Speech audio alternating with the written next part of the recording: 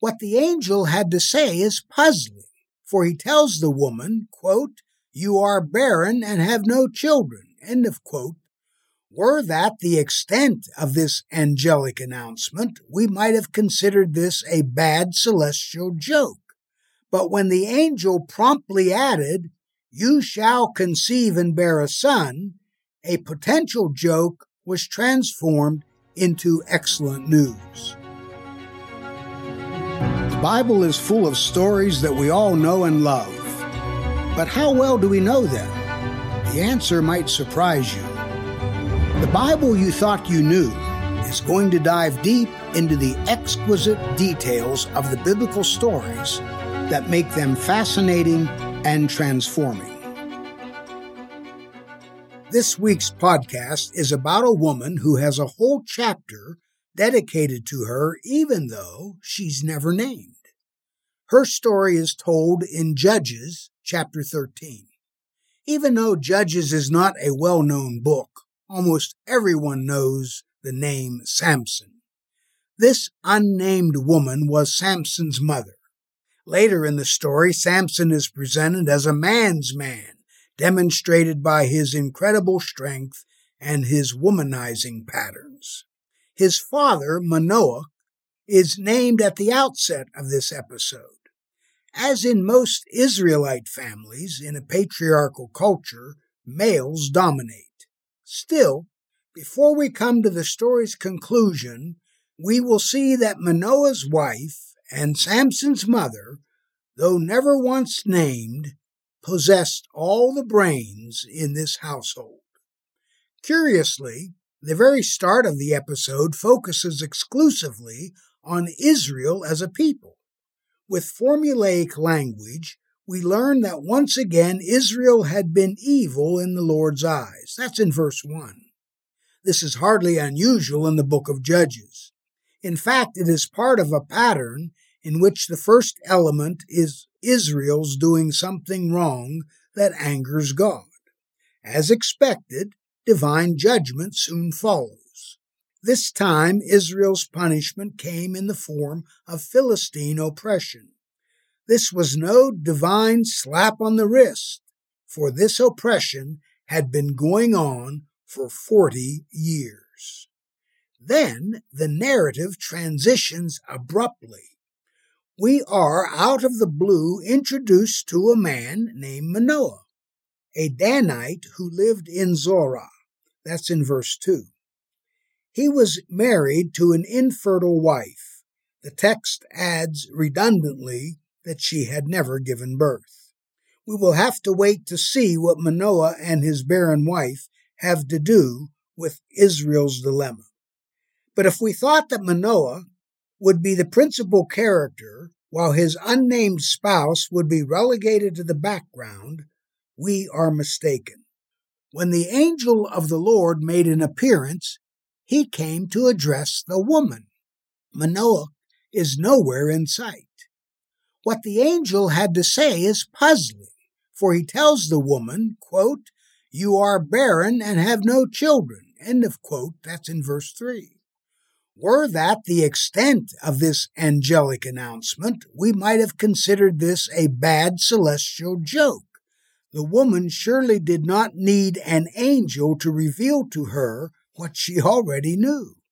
But when the angel promptly added, "You shall conceive and bear a son," a potential joke was transformed into excellent news. Telling an infertile woman in the ancient world that she would soon bear a son was absolutely deserving of a revelation. All of a sudden, we are dealing with a story featuring an angelic birth announcement. This will not be the last time we encounter such an incident in the biblical tradition. It turns out that the angel had more to say beyond the pending birth. The angel's announcement comes with instructions. The woman is to refrain from drinking wine or spirits, that is, hard alcohol. Also, reminding her that she will have a son, as though she had already forgotten, She had to make sure that no razor would ever touch her son's head. There was a reason for this. The angel pointed out that the lad was destined to be a Nazirite to God from birth. A Nazirite was someone who had taken special vows indicative of religious devotion. That's in verses 4 and 5. Though this is fascinating stuff, what does any of this have to do with how the chapter began by noting Israel's evil behavior and subsequent punishment? The last thing the angel said solves this mystery. The child will begin to save Israel from Philistine oppression.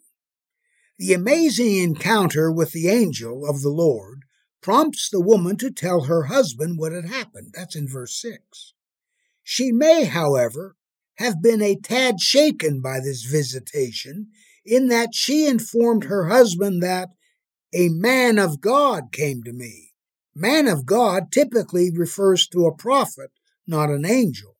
She quickly elaborated, though, by saying that this man of God looked more like an angel of God, since his face was so frightening. Frightening here means something more than scary. It suggests something unfathomable, difficult to describe, or awe-inspiring. The woman may have reported that she was in the presence of a prophet, but she intuited that he was more than a prophet. He seemed in an odd way otherworldly to her. This was no casual encounter. Manoah's wife filled in the details. She points out that she did not think to ask this prophet, who seemed to be more than a prophet, where he came from. Plus, the visitor offered no name. She also told her husband that the figure had predicted that she would have a son, and that she was not to consume alcohol or any unclean food. Abstaining from unclean food was not previously mentioned. As well, the woman said nothing about the razor, but she did report that her son was to be a Nazirite till the day he died. That's in verse 7. Did this muddling of the details suggest that the woman in her excitement had not remembered correctly? Or was she for some unknown reason withholding all the information she had at her disposal? It is hard to say. From Manoah's standpoint, however, he took what his wife had said with utmost seriousness. He did not respond to her at all. Instead, he began to pray. That's in verse 8.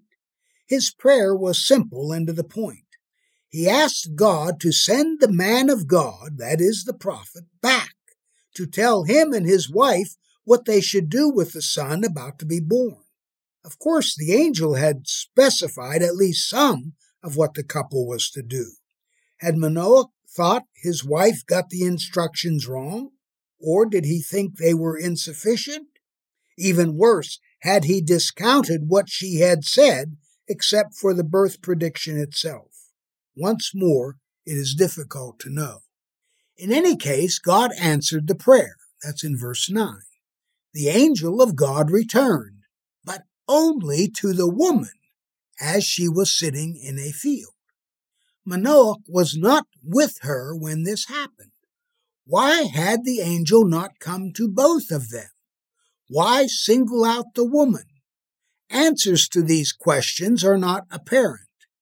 Nevertheless, the woman ran hurriedly to her husband right away to inform him what had transpired. That's in verse 9. When she got to him, she called the visitor only a man, but somehow she recognized him as the one who had previously been with her. That's in verse 10. Manoah did not doubt her in the least. Therefore, he ran after her and got to the man right away. Manoah asked the man whether he was the one who had spoken with his wife, to which the man responded, I am. That's in verse 11. Was Manoah seeking verification? If so, he got it.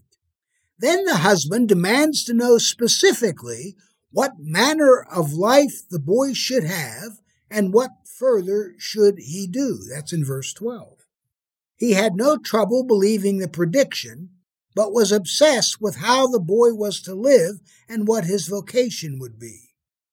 The angel of the Lord, identified as such by the narrator at this juncture, emphasized that the woman should do what he had earlier said, but with a slight variation. She was not to eat anything coming from a vine or anything unclean, and could not drink wine or strong drink. That's verse 14. Under no circumstances was she to deviate from these instructions. These obligations pertained only to the woman. Apparently satisfied, Manoah offers the man a meal. Please, let us detain you and prepare a kid for you. That's in verse 15. Remember that a kid means a goat. Was this Manoah's way of saying thank you? Was this ordinary Near Eastern hospitality? Did he think this moment was extraordinary? Again, it is difficult to determine. In any case, the angel of the Lord declines the offer. That's in verse 16. Then he suggests an alternative. While I will not eat with you, he says, a burnt offering made to the Lord would be appropriate. That's in verse 16. At that point, the narrator informs us that when Manoah made the invitation, he did not realize that the figure was the angel of the Lord. Unfazed by this rejection of the meal, Manoah asks what his wife had neglected to ask when the angel of the Lord first appeared. Manoah wanted to know the man's name, so that, when the prediction came to pass, he could be suitably honored. That's in verse 17. Presumably, Manoah assumed that the man was a prophet. But the angel of the Lord will not play ball. He inquires why Manoah is curious about his name, because it is wonderful, perhaps meaning ineffable. How does one name something this spectacular? To be sure, occasionally an angel of the Lord sports a name, but more commonly they are not identified by name.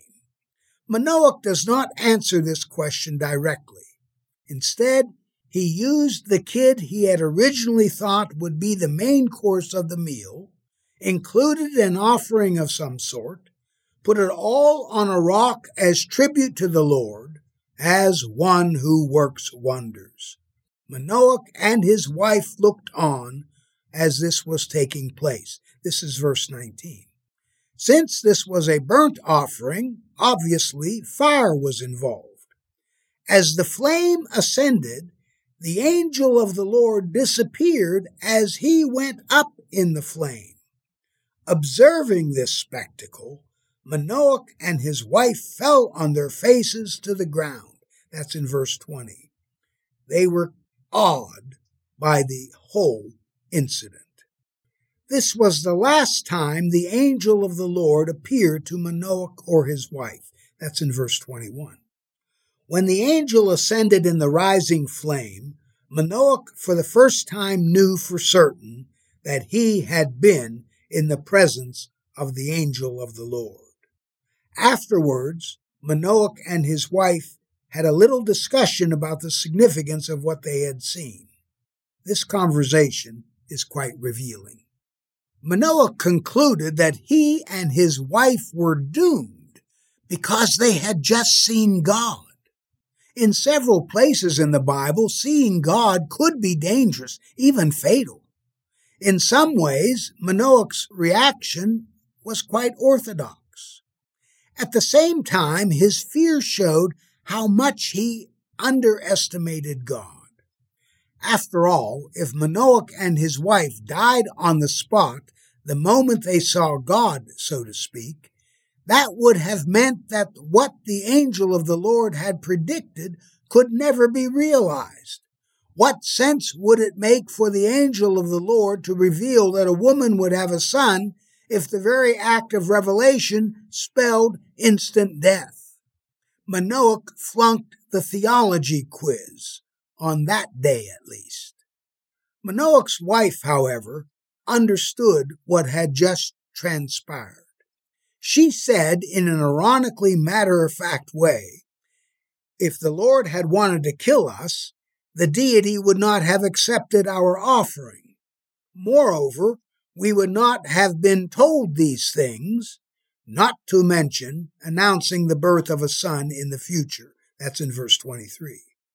This unnamed woman was the one to whom the original announcement had come, was the one given the instructions, was diffident while Manoah was peppering the angel of the Lord with questions, and manifestly got the theology right in contrast to her husband's wooden and completely incorrect interpretation. Manoah may have been named in this episode, but his unnamed wife carried the day where it counted. The next thing we know is that she did bear a child, whom she named Samson. That's in verse 24. As the boy grew, the Lord blessed him. Eventually, the Spirit of the Lord began to stir him in Machadan, between Zorah and Eshtaol. These geographical specifics speak to the fact that God's stirring Samson was relatively close to Philistine territory. Philistines have not been a factor in this story since verse 1. They will soon be central to the narrative, as will Samson, son of a woman who never has a name, but whose receptivity of a divine revelation and her theological acumen allowed her to outshine her husband Manoah, whose name unimpressively means resting place, Mr. Stand in the mud, so to speak. God will rescue Israel from the Philistines eventually through the roguish and morally troubled Samson. But that rescue was set in motion when an angel of the Lord appeared not to the male head of a household whose name was Manoah, but to his unnamed wife, who was an appropriate recipient of revelation and was much better at a theological analysis as well. Once more, patriarchy is subverted. She may have been unnamed, but come to think of it, so was the angel of the Lord. Let me encourage you to go to my website, faspina.com, faspina.com, and put your email address there in the appropriate slots. That will give me a chance to have your email, and I can contact you when we start doing our mini courses, starting probably in September. Thank you. I want to thank you so very much for listening to The Bible You Thought You Knew. I have a question for you. Do you have a question or topic that you'd like me to cover on the podcast? If so, all you need to do is head over to Apple Podcasts and do two simple things.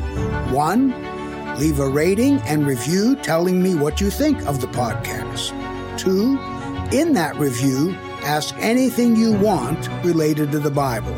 That's all you have to do. Then, listen in to hear your question answered on a future episode.